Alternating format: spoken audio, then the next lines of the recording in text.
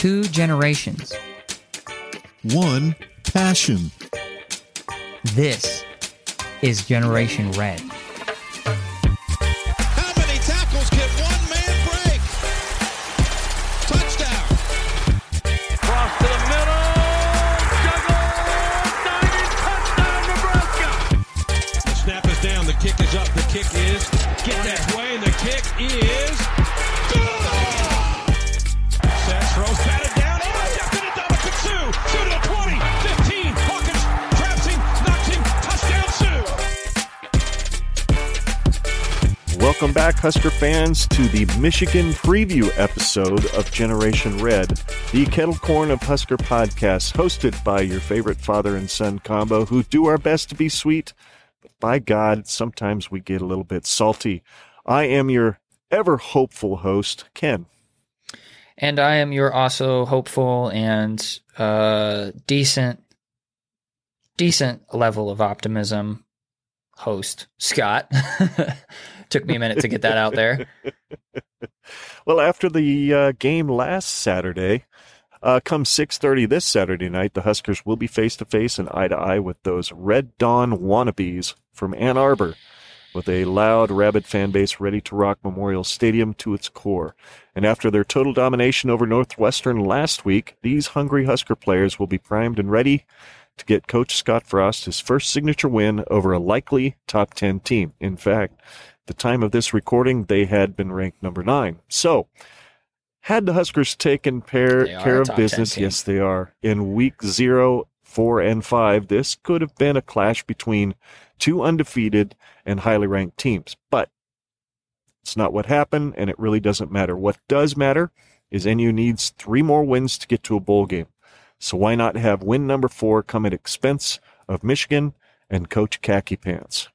So for the next half hour or so, we will preview that game by looking at each team's season statistics, give you our keys to victory and a score prediction, and reveal our latest offering in the plus-minus game, which, please play. We've got a buddy of mine that's been playing since the Northwestern game. Hopefully he'll play again this week. You listening to me, Mike? You better be. Anyway, we're going to introduce a brand new segment toward the end called Gen Red's Games of the Week, besides NU Michigan, of course, and pick the winners in each of those games. And, of course, we'll end things with some fun facts, because we forgot to in the last one, but actually, no, we didn't. The fun facts are going to be on Thursday's show, so you'll need to download it every week as well. So, let's get to it. Michigan is currently ranked number 9. They're 5-0, and their latest win was a drubbing of Wisconsin. I believe it was in Wisconsin, wasn't it? 38-17, or was it at the Big House? I don't remember. I think it was in Wisconsin. Anyway, I think it was. While you go on with that, I'll look that up. They took them to quick. the woodshed, no doubt about it. And I think Wisconsin's probably going to drop out of the top 25 now, I would think, or after getting crushed by Notre Dame last week. So, oh yeah, they haven't even won it. They've only won one game this year so far. So that's nuts. They're 1-3. Wow, and I thought we were bad, right? Maybe we can actually beat them in Madison this year. Kidding. Wouldn't that be cool? Yes. Oh, and it was in Madison. Okay. That is where the game was held.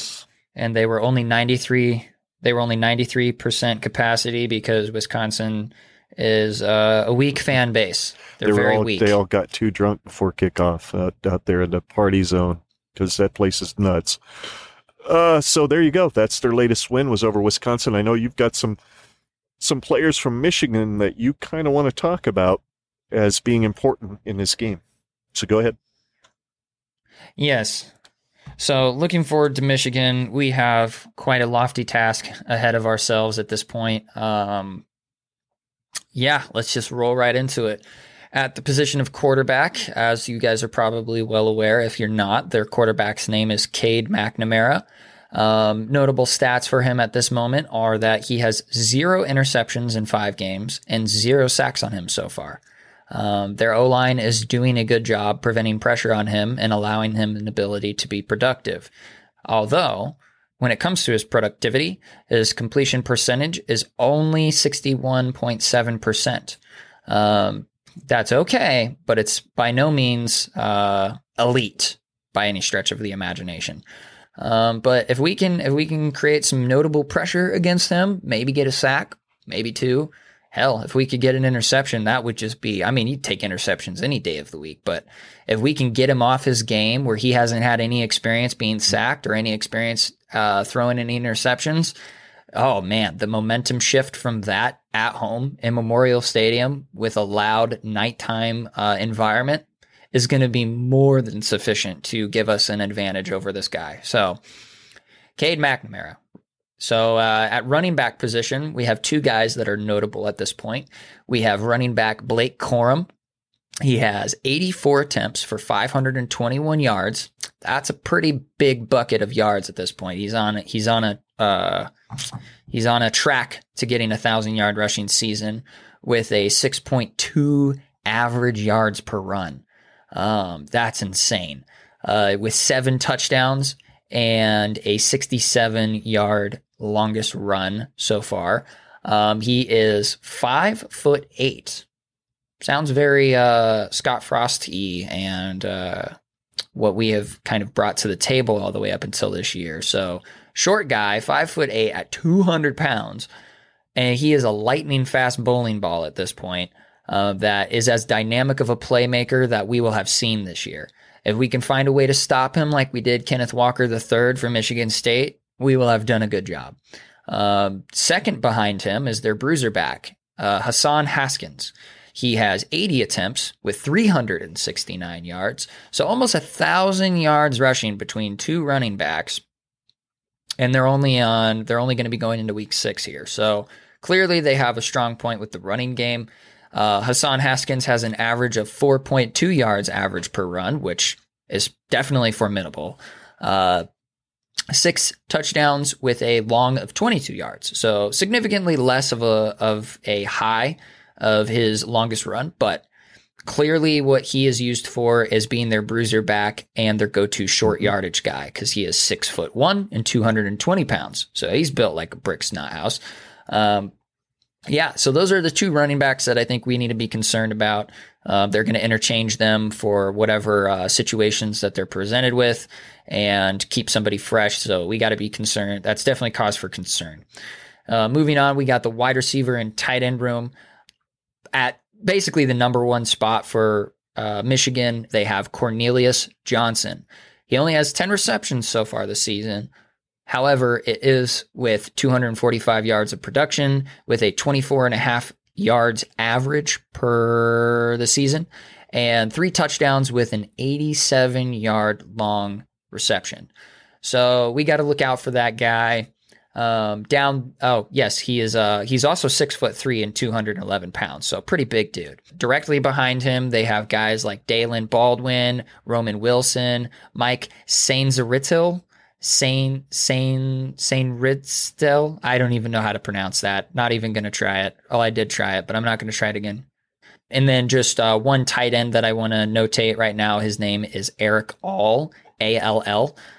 He has 9 receptions for 97 yards with a 10.8 average yards per the season. 0 touchdowns, though, with a long of 24 yards.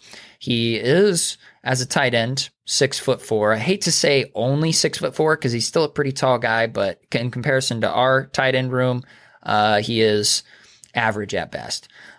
He's 245 pounds, and as the season has been going so far, he is definitely their most prolific tight end thus far. On the defensive side, they have plenty of stout players. They have a linebacker named Josh Ross. He has 16 solo tackles with 16 assists.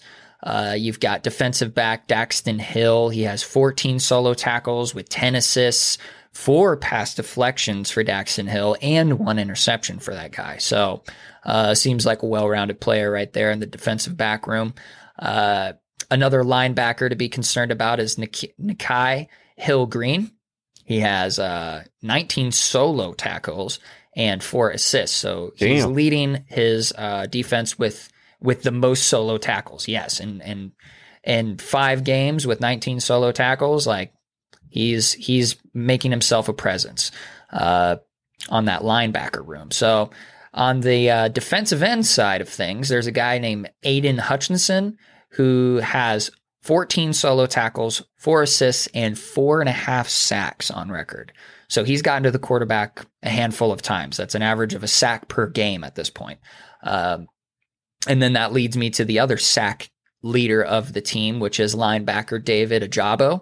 He has 10 solo tackles, 5 assists, and 3.5 sacks.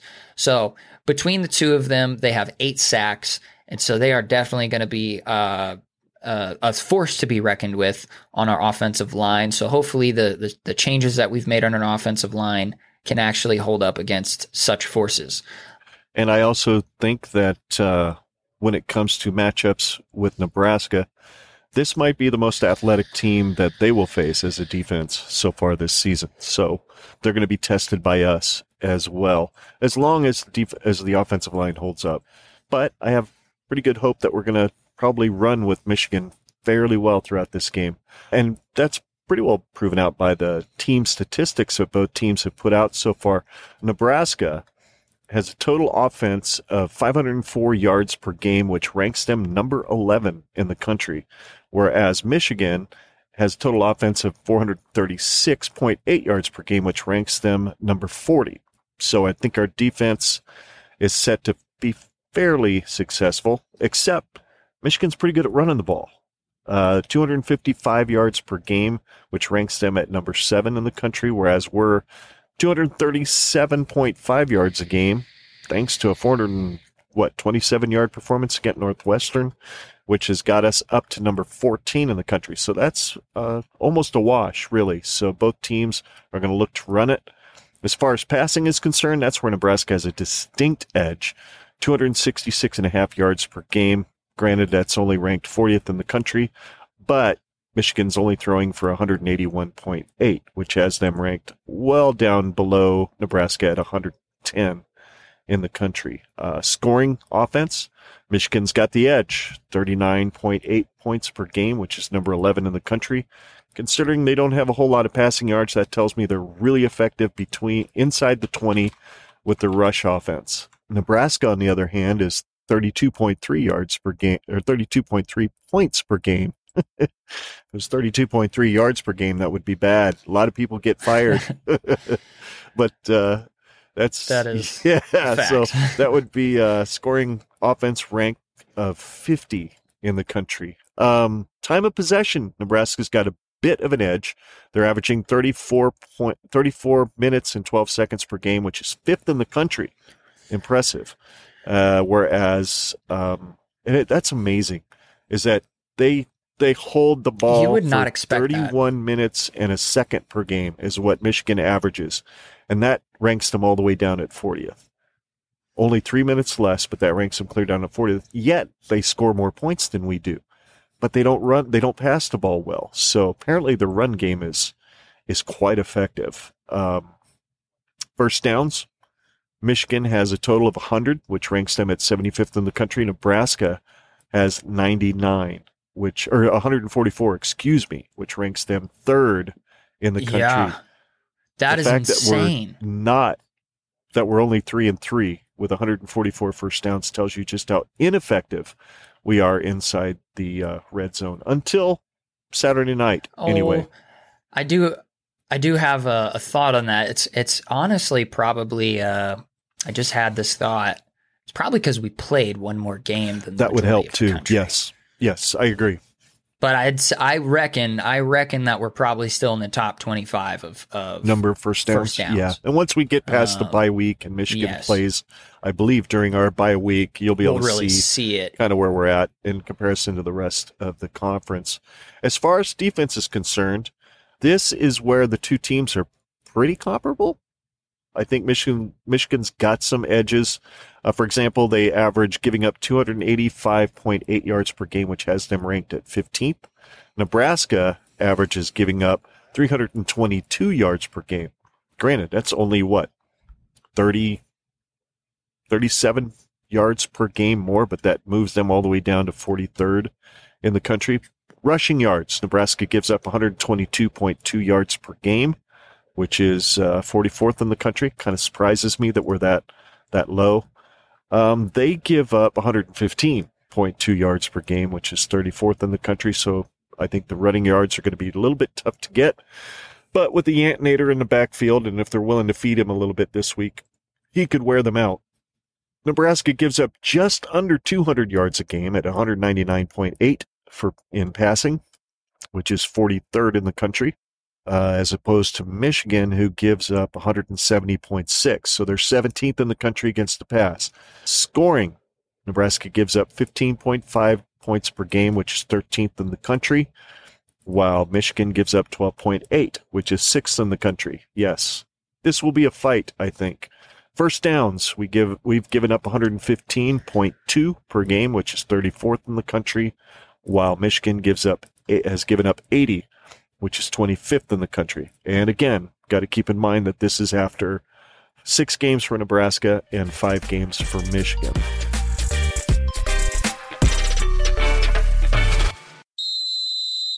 So why don't you go ahead and give the folks your keys to victory for this Saturday? All right. So my keys to victory, starting at number 1, is going to be the continuation of conservative special teams play. They were able to prove their ability to just lay low and not do anything stupid during Northwestern, and we have to do that again. So continuation of conservative special teams is my number 1. Number 2 is going to be our offensive line. Do we see Nueli keep his left guard spot and Prochaska keep his left tackle spot? I sure hope so.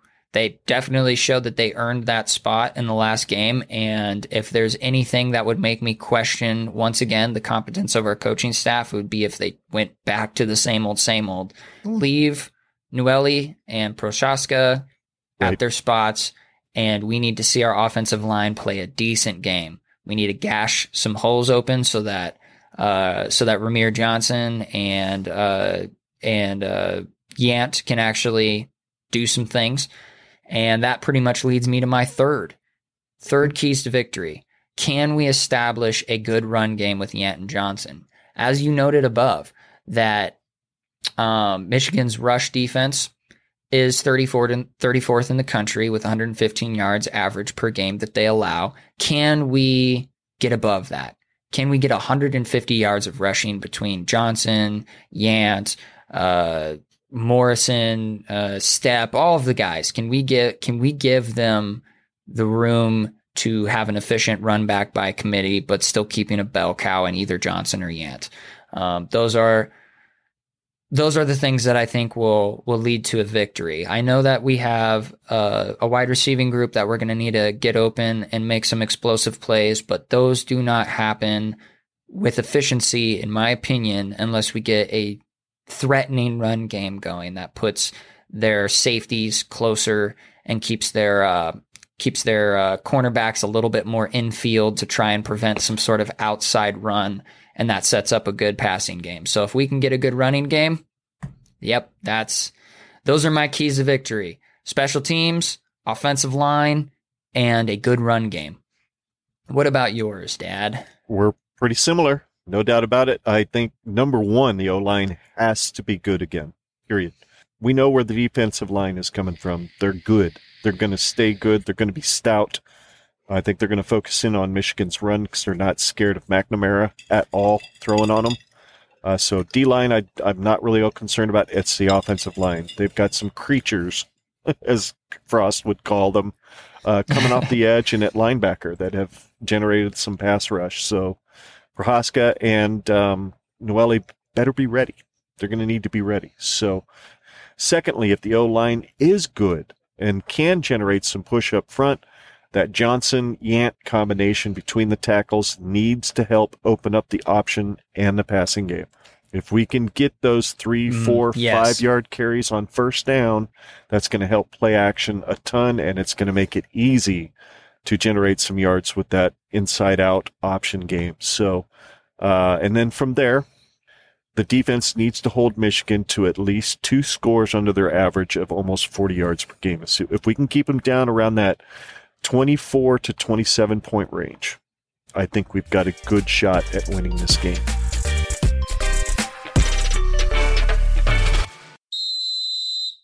let's play prognosticators like we did last week. And this time, I'm not nearly as negative as I was last week. You know, there's something to be said about kicking the living crap out of a Fitzgerald defense that gives a Husker fan like me a lot of confidence going into a Michigan game where I think in some ways, much like Oregon, as you said earlier in our previous show, it could be a little overrated.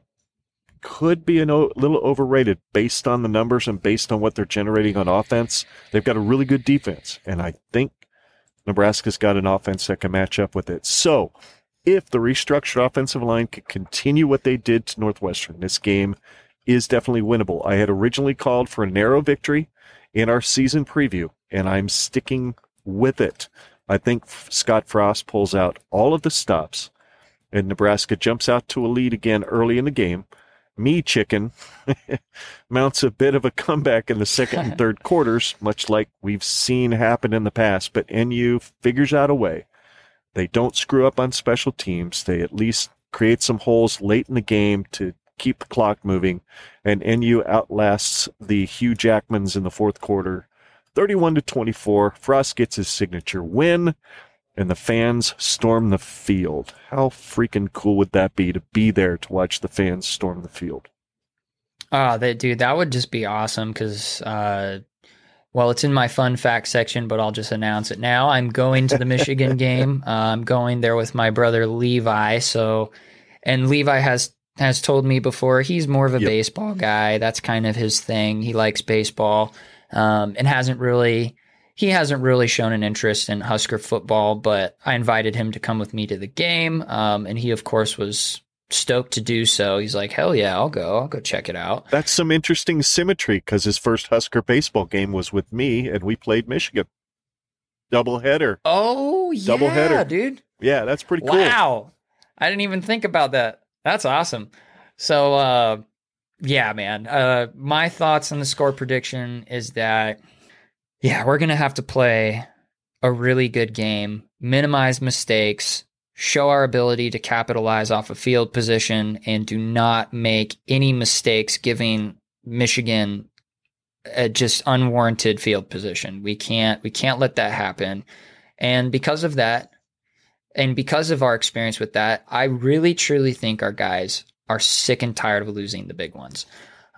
They will come out completely fired up and will hopefully be ready to take on the lofty task of beating not only a top 25 opponent, but now a 9th-ranked Wolverine squad. Last time we played them, they destroyed us 56-10 in 2018, and this will be the first matchup against them since the first year of Frost. Unfortunately, however, until we show that we can win against a top 25 team, let alone a top 10 team, I will assume we somehow find a way to lose this one, or they find a way to win this one. Maybe we don't make any mistakes and we just get outclassed by Michigan, which is very possible. But as long as we don't find a way to lose like we're so prone to doing, I'll be okay with losing to Michigan by just an absolute throat punching each other back and forth.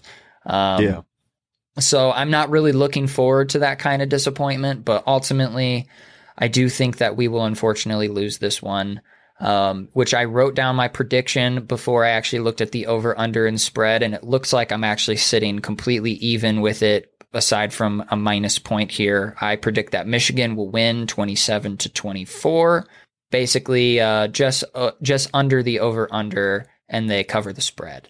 So I don't like predicting that. I really don't, but unfortunately, I just have to go with trends. And since we haven't won against a top 25 team yet, I want to give our guys the benefit of the doubt and predict that we win. But up to this point and my entire experience of being a Husker fan, I've always predicted what is the way that we can win. And I think after just being beat down in the ground so many times and just having my heart ripped from my chest so many damn times, I just can't with good conscience do that. So yeah, unfortunately I pick us to lose 27-24, but I sure hope that we win. Like, there's not a bone in my body that wouldn't want to win. And I will gladly be wrong. I would love to be wrong. I would love nothing more to be wrong. It's the most humbling experience to be wrong in these kind of ways. But yeah, man, I think more so, dude, if Levi were to find a desire to start cheering for the Cornhuskers, I think if we were to have an insanely great win against Michigan, that would be the way to do it. He'd be hooked. But either way, yeah, man, that third quarter, that new thing that the university is doing, where we do the end of third quarter going into fourth quarter, our red burns brighter. That was cool on TV. Dude, I saw it. It was really cool with Thunderstruck and stuff going. That was so cool.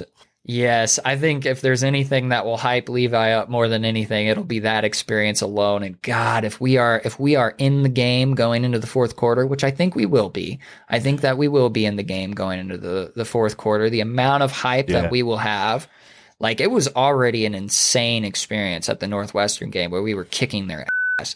But if it's a close game and we're trying to give our guys confidence, oh my God, that place will be lit. Oh, dude.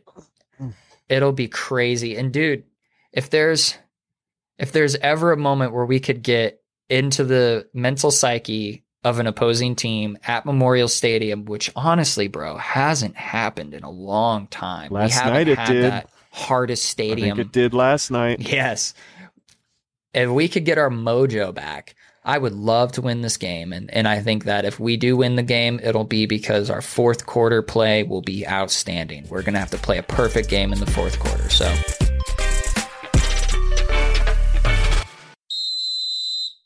So your plus minus then for Michigan, you're up 5-4 still, because neither one of us got a point for Northwestern, which we're damn glad that happened. Because that means Nebraska did way better than we expected them to do in our plus-minus game. So what do you think is going to happen in Michigan? What is your plus-minus category? So it looks like, based on both of our plus or minus prediction ideals, looks like we're being a little bit more optimistic about Nebraska. Deuces are wild. Yes. So my plus or minus is once again risky. I really like making kind of risky bets. I don't actually bet. I don't bet on anything. I don't even get scratch off lottery tickets because whatever. I won like my first, when I turned 18 or 19 or 21 or whatever year it was, first year I ever got a scratch off lottery ticket. I got a $2 scratch off and I won $5. And I'm like, I'll take that win. And I've been undefeated ever since because that was the only scratch off lottery ticket I ever got. So, yeah, my plus or minus is 2 sacks.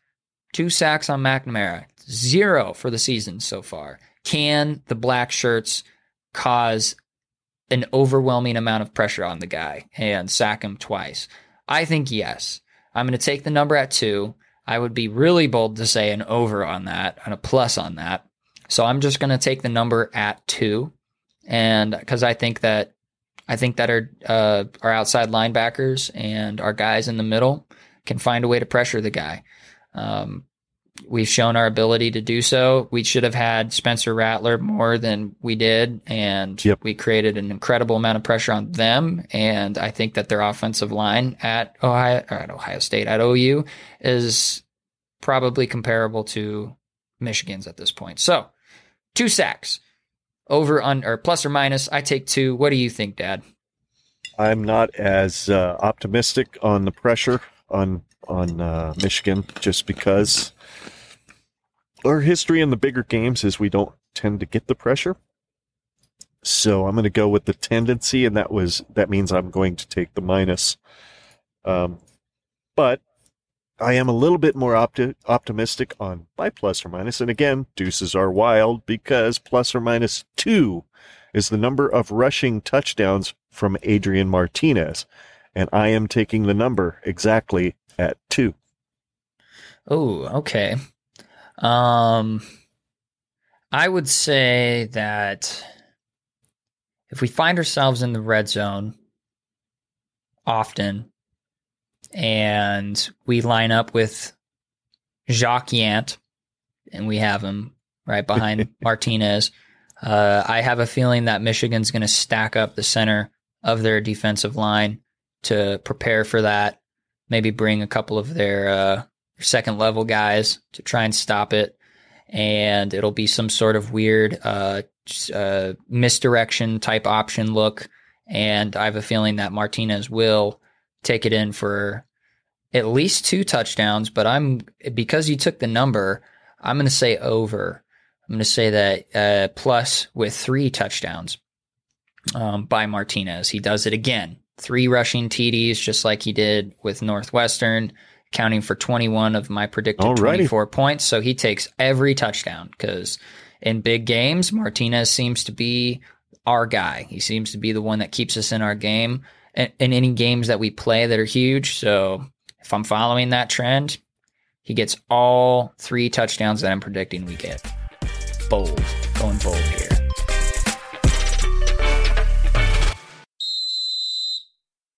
So, brand new segment, folks. This is Gen Red's top 25 games to watch, and we will review these when we do our next episode after the Michigan game. So I'll start this. I'll give you my first game, and then Scott, you can give me your first game. And we're also going to pick winners and losers on this, and why not? Just like plus minus, we'll keep score. Sound good? Sounds good to me. Sorry, I was taking he it was off hitting of my his vape. bong, guys. He was just hitting his bong. No biggie. His vape pen. Talk about bad timing. Anyway, my first game is number 6 Oklahoma versus number 21 Texas in the Red River Shootout. I refuse to call it a f***ing rivalry. It was always the Red River Shootout. It should always be the Red River Shootout. Just because a bunch of snowflakes don't freaking like it. It's the same snowflakes that don't like horns down. They want a penalty if you do horns down. So anyway, number 6 OU. Losers. Yeah, tell me about it. Number 6 OU versus number 21 Texas. Thank you for coming up with the over-under numbers and the spread. Let's see here. OU is favored by 3.5 points, and the over-under is 64.5. Holy hell! Vegas knows how points. Vegas knows how those games go. It's always a shootout. I'm not here to pick the over-under or the spread, but I think OU wins this game outright. I think they probably win it, and they cover by at least a touchdown. So that's what I pick. Yeah, I would pick OU. But they've just been so close to losing all season. They've had like 3 close games so far this season, maybe even more. The ones that I'm remembering are Tulane, us, and most recently Kansas State. There could be more. But yeah, man, like those games always are high scoring. They go down to the wire. They're always mistake prone. Things go crazy. And if I had a team to pick that would just absolutely lay an absolute egg, I'm going to actually pick OU to lose the game. I think that Texas takes down number 6 Oklahoma and basically ruins any shot that OU has of getting to the college football playoff, which they've been doing that themselves by barely winning games so far this season. Went from like the number 3 team in the country down to number 6 just based on performance. So I do think it will be a high scoring game, but I would pick Texas by a field goal, maybe even a touchdown. So I'm picking Texas. I'd freaking horns down all day, every day, but based on the trends, I know Texas kind of sucks this year. They've always sucked. You know, Texas has never been back since the Vince Young era, but I don't know. Texas is just going to find a way to win this one, I think. So. Well, they came close with Colt McCoy when, after getting royally violated by Ndamukong Suh in the Big 12 championship game, which Nebraska won. I don't give 6 shits from Sunday what any of those refs said. He did go to a national championship game, and then after he gets hit once, he decided, I don't want to play no more. My shoulder hurts. So anyway, what's your top game? So this is going to be... I didn't look up to see where College Game Day is going, but it would surprise. It wouldn't. They're not going there. They're not going there? Where the hell are they going? Are they doing the OU Texas bullshit? Yep, they're going to OU Texas. That's lame, dude. Dude, Big Ten showdown. Big Ten showdown. This is the game of the week, in my opinion. It's going to be a great game. We'll be able to find out which team is a college football playoff contender, because right now the Big Ten is not looking very keen at being in the college football playoff, with Ohio State looking less than Ohio State-y. So it'd be number 4 Penn State going to Kinnick, playing number 3 Iowa. It's a 3:00 game. It would be, it would be an even wilder experience if it was a night game at Kinnick, because Iowa is they are just prone to winning the big ones at night in Kinnick. Right now, the over-under is sitting at 42.5 points with a spread of 2.5 in Iowa's favor.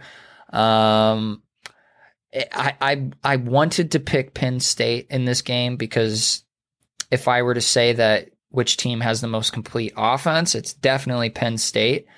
But dude, that Iowa defense is, like I said, top 5 in the nation, hands down, top 10 at worst. So I'm picking Iowa to win it. They probably go under the over-under if I were to imagine the game turning out and Iowa covers the spread and wins by a field goal. That's kind of what I'm thinking. I'm right there with you. I think this is Iowa's game. If this were at Penn State, I would probably pick Penn State, but it's in Kinnick. They tend to really play good defense there. And Clifford's been pretty good at quarterback for Penn State so far this year. But that Iowa defense is legit, absolutely legit. Thank God they're coming to Memorial Stadium this year when we play them. So, I'm picking Iowa, and I'm like you. I'm right there. I think they cover. They win by a field goal or maybe 4 points. I'm thinking 21-17. Sounds like a pretty good number. I don't think they get to the over-under. So, because both defenses are pretty good.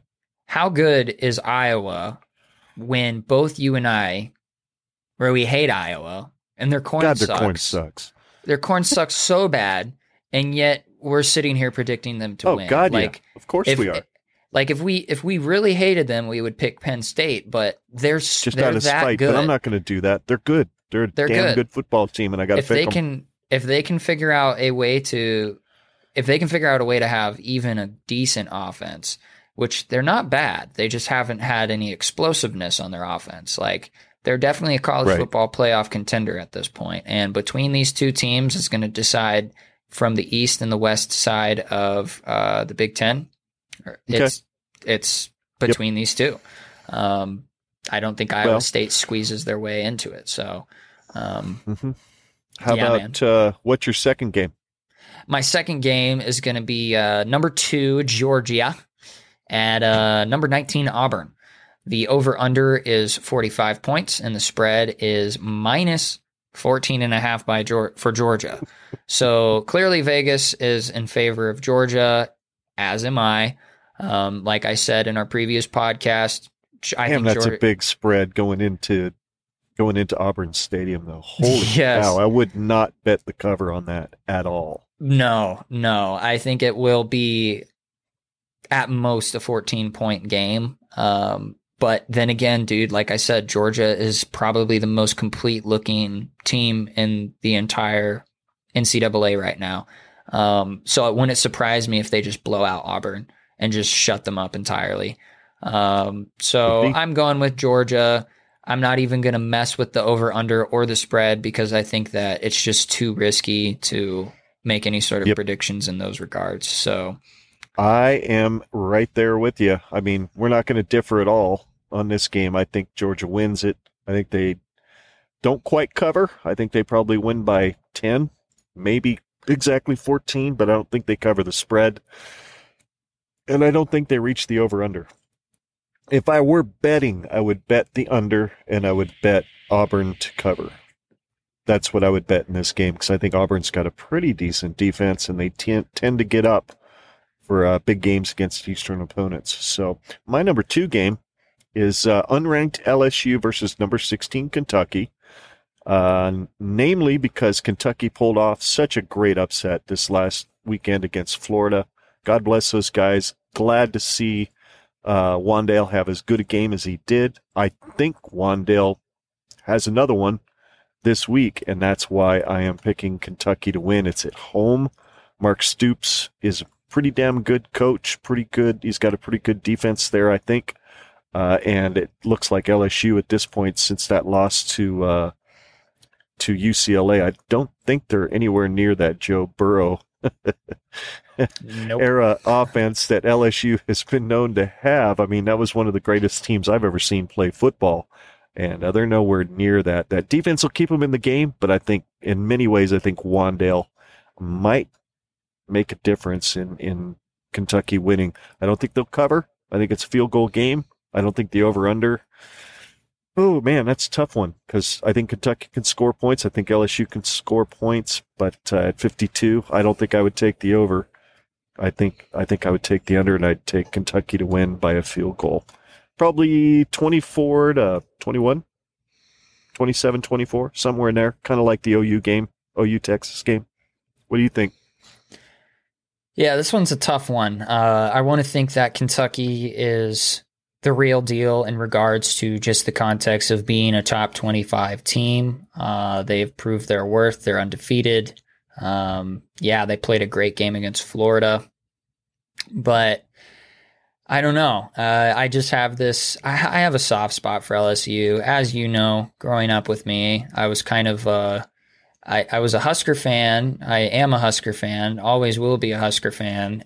But I kind of had a side chick for a time, and that was LSU.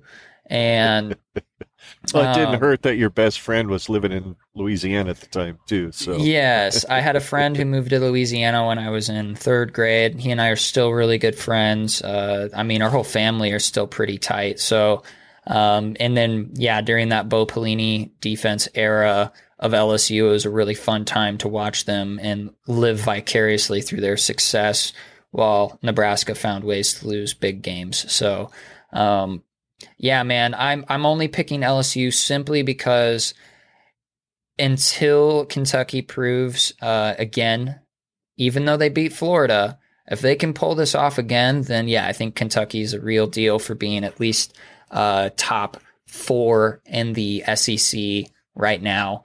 I'm picking LSU just because I like LSU and I have a soft spot for them. But if LSU does win, it's going to be once again down to the wire, as they've been doing this whole entire season. I think that they find a way to pull it off and find their way back into at least contention to be in the top 25 again. Get back into the top 25. Yeah. Yeah. Okay. Even though, they're 3-2 right now. I think with a win like that, they might find themselves back in the top 25, especially of how hard they're in the Auburn. SEC. So of course they will. Yep. So that's what I'm thinking. LSU. Alrighty. Well, my number 3 game is also in the SEC. Imagine that. Because hell, it seems like the only ranked teams anymore in the SEC. But it's number 13 Arkansas versus number 17 Ole Miss. The over-under is 65 points. Ooh. Hell, that might not be high enough, quite frankly, with the way Lane Kiffin calls offense, and Arkansas seems to cram the ball right down everybody's throat these days. Except for Alabama. Yeah, well. 0 points.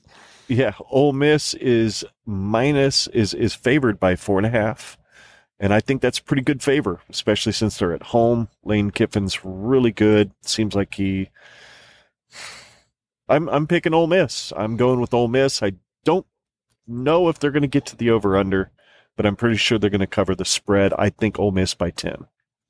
Yeah, and I misspoke. I meant Georgia. They didn't score a single point against Georgia. I'm also picking Ole Miss here. As much as I like Arkansas, and I'm happy that they are finding success. Dude, it's so weird that this is a weird year. Kentucky and Arkansas are doing well, and so is Tennessee. Tennessee's playing a good season too. So who knows what's happening in the SEC right now? But I think Lane Kiffin has their number. I don't know if it gets that 65 point over under.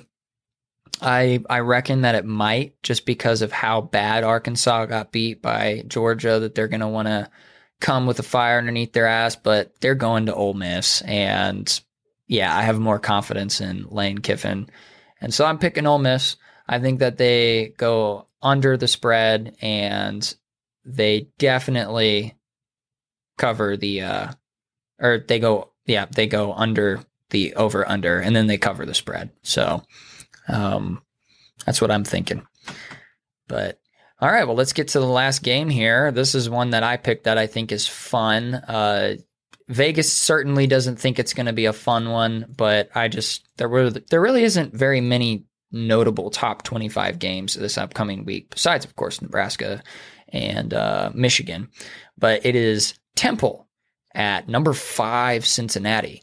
The over-under is 53.5, and the spread is 28 for Cincinnati. Minus 28 for Cincinnati. I'm picking Cincinnati, but one of the things that I think is fascinating is that Temple, in the last few years, has played really hard against Cincinnati and Luke Fickell and company. 2020, they did not play because their game was canceled, but in 2019, Cincinnati won by 2 points, beating them 15-13. And in 2018, Temple actually beat them 24-17 in overtime. So if history seems to repeat itself again, Temple might find a way to hang in there with Cincinnati. I doubt it, but it's still an interesting thing to consider, that even though Temple, I guess in the 2018 season, I think that they only had like 2, maybe 3 losses that season. It was a pretty good one for them. Yeah, they were pretty good. So that does make a difference, but we'll see. We'll see. I'm picking Cincinnati to win, and I think that the over-under, I think that they go under, but Cincinnati definitely covers the spread and makes up the majority of those points. Yep, I'm going with Cincy as well, and I think they'll cover. Probably, yeah, they win by 4 touchdowns, and maybe they score 4 touchdowns and Temple doesn't score at all. So yeah, I'd definitely bet the under, but I would take Cincy to cover. So that pretty much wraps up our top 25 games to watch.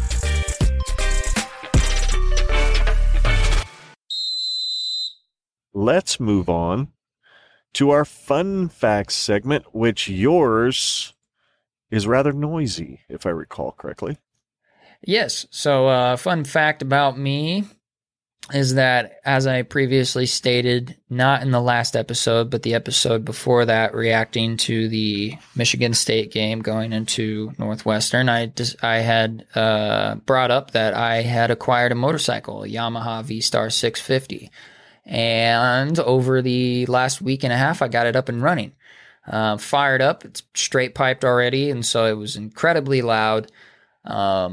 But, oh man, once I got that carburetor nice and cleaned up, it had the most perfect rumble to it. And for a 650, I mean, that thing sounds nice. 650 isn't a bad CC for a motorcycle, but it was one of those things that I looked up when people were talking about it on forum websites or YouTube comments, that the Yamaha V-Star 650 is as close to an 1100 as you can possibly find in a mid-sized motorcycle. But now comes the painful process of getting a stupid bonded title. It's a complete and total headache and a total nightmare trying to do that. 0 out of 10. Would not recommend trying to do that. But yeah, once I get that all rocking and rolling, then I'll enlist. Never again. I will enroll in a motorcycle course at the beginning of springtime, get my motorcycle license, and take it out. I don't plan on having the motorcycle for very long, if I'm being completely honest. I like motorcycles. I think that they're fun, ideal, like in theory, but it really truly is just one brain fart away or another driver's incompetence away from being seriously injured, if not killed. Yep. And I am prone to brain farting, and I tend to attract Murphy's Law. So I'll probably putt around in it for a little bit, but after it's restored and I have it to at least a somewhat decent looking condition, I can just turn right around and sell it and make a decent profit off of it because I got it for free. So Yep. even if I only sell it for like $2,000, which it's definitely well worth that amount, that's way more than 100% profit on it. So that is that's kind of what I'm thinking. Cool. Sounds fun. I can't wait. Can't wait until you get that put together and done and you're out riding it. It's pretty awesome. I know I've spent my time on a two-wheeler as well, and you are correct. You are one Murphy's Law violation away from, a really serious accident and perhaps having your vocabulary reduced to all vowels and drooling into a rag for the rest of your days. So, I definitely 0 out of 10 would not recommend.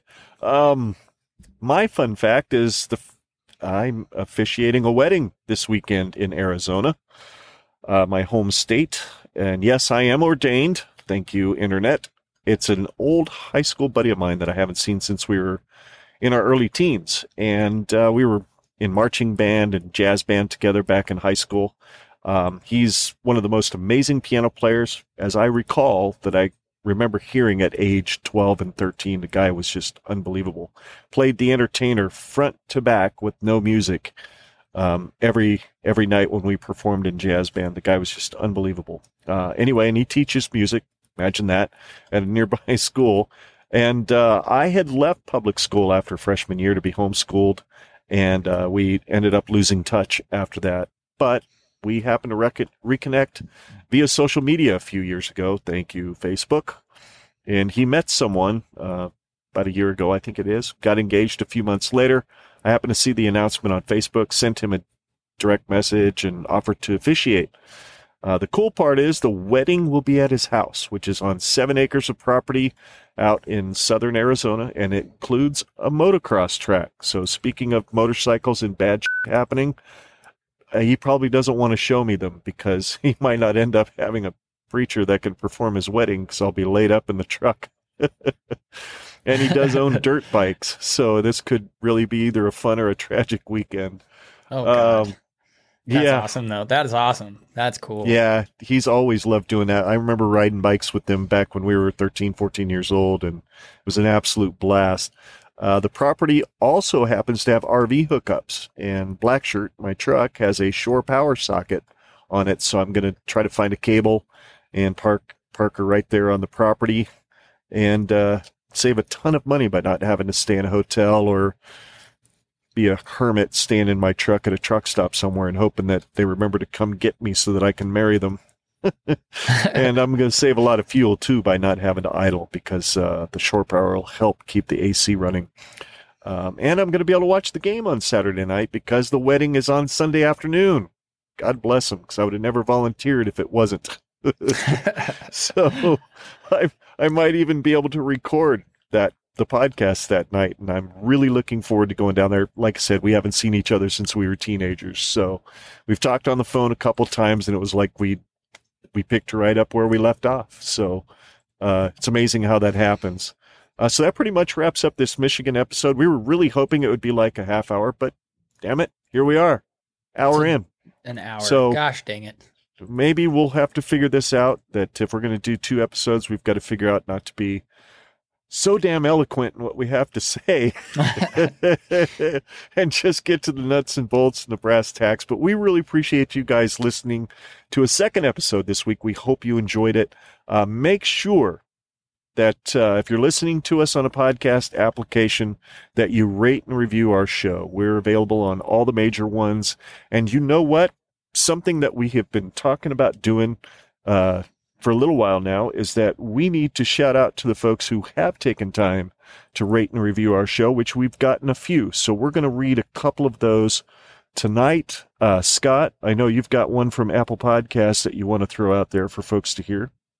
Yes, we actually have a total of 4 5-star ratings on Apple Podcasts right now with 3 written reviews. And so over the next few weeks, we're actually going to go over those. So if you want to review us we're going to read your review. Whether it's good or bad, you can give us a 1-star, 2-star, 3-star, 4-star, whatever you want to give us.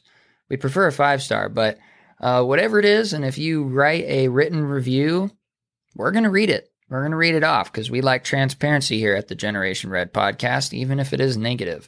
But so far, we've had positive reviews. God bless that. So this first one was written on August 12th, 2021, and I have a feeling it's definitely your friend from Alabama because his handle on Apple Pod is "Hey Bro Mikey." So Yep.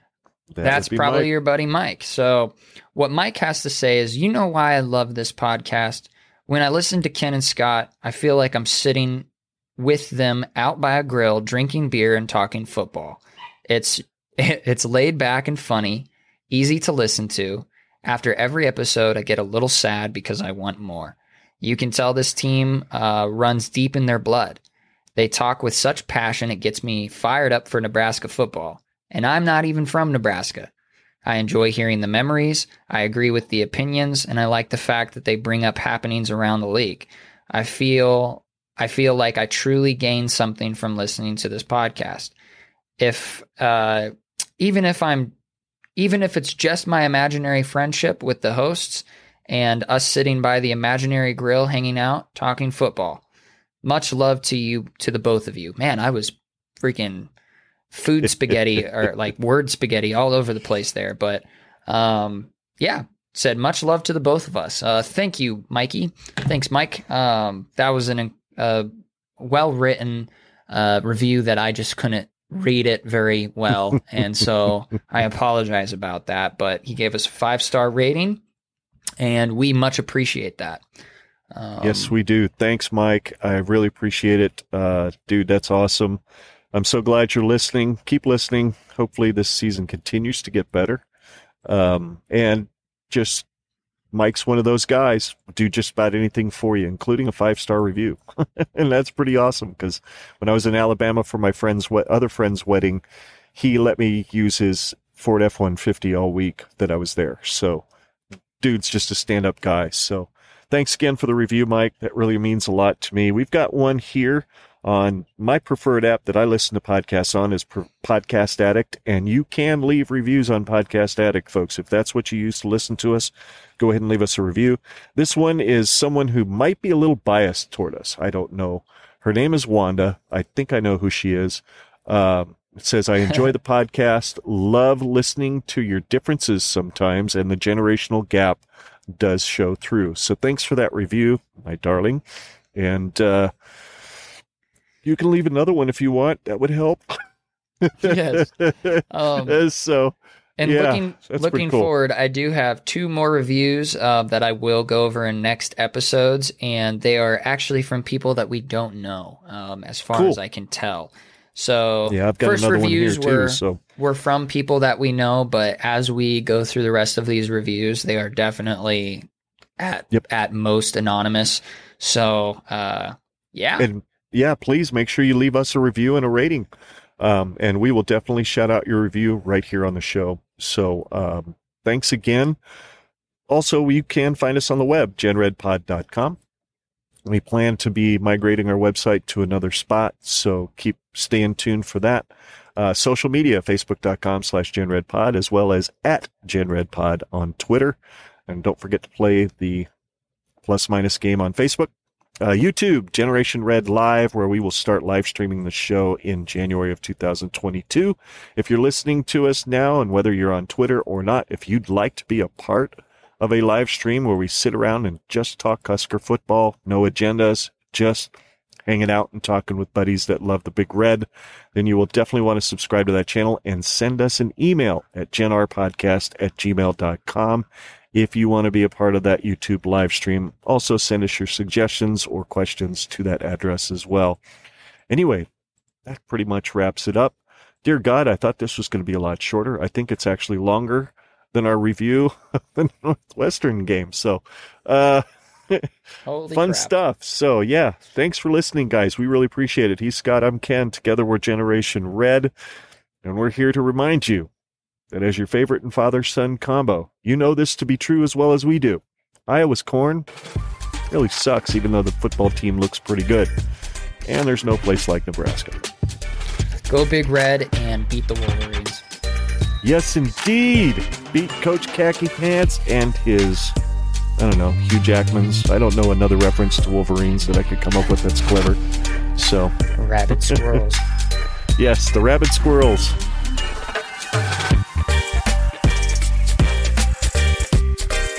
This podcast is not associated in any official capacity with the University of Nebraska or the Cornhusker football team.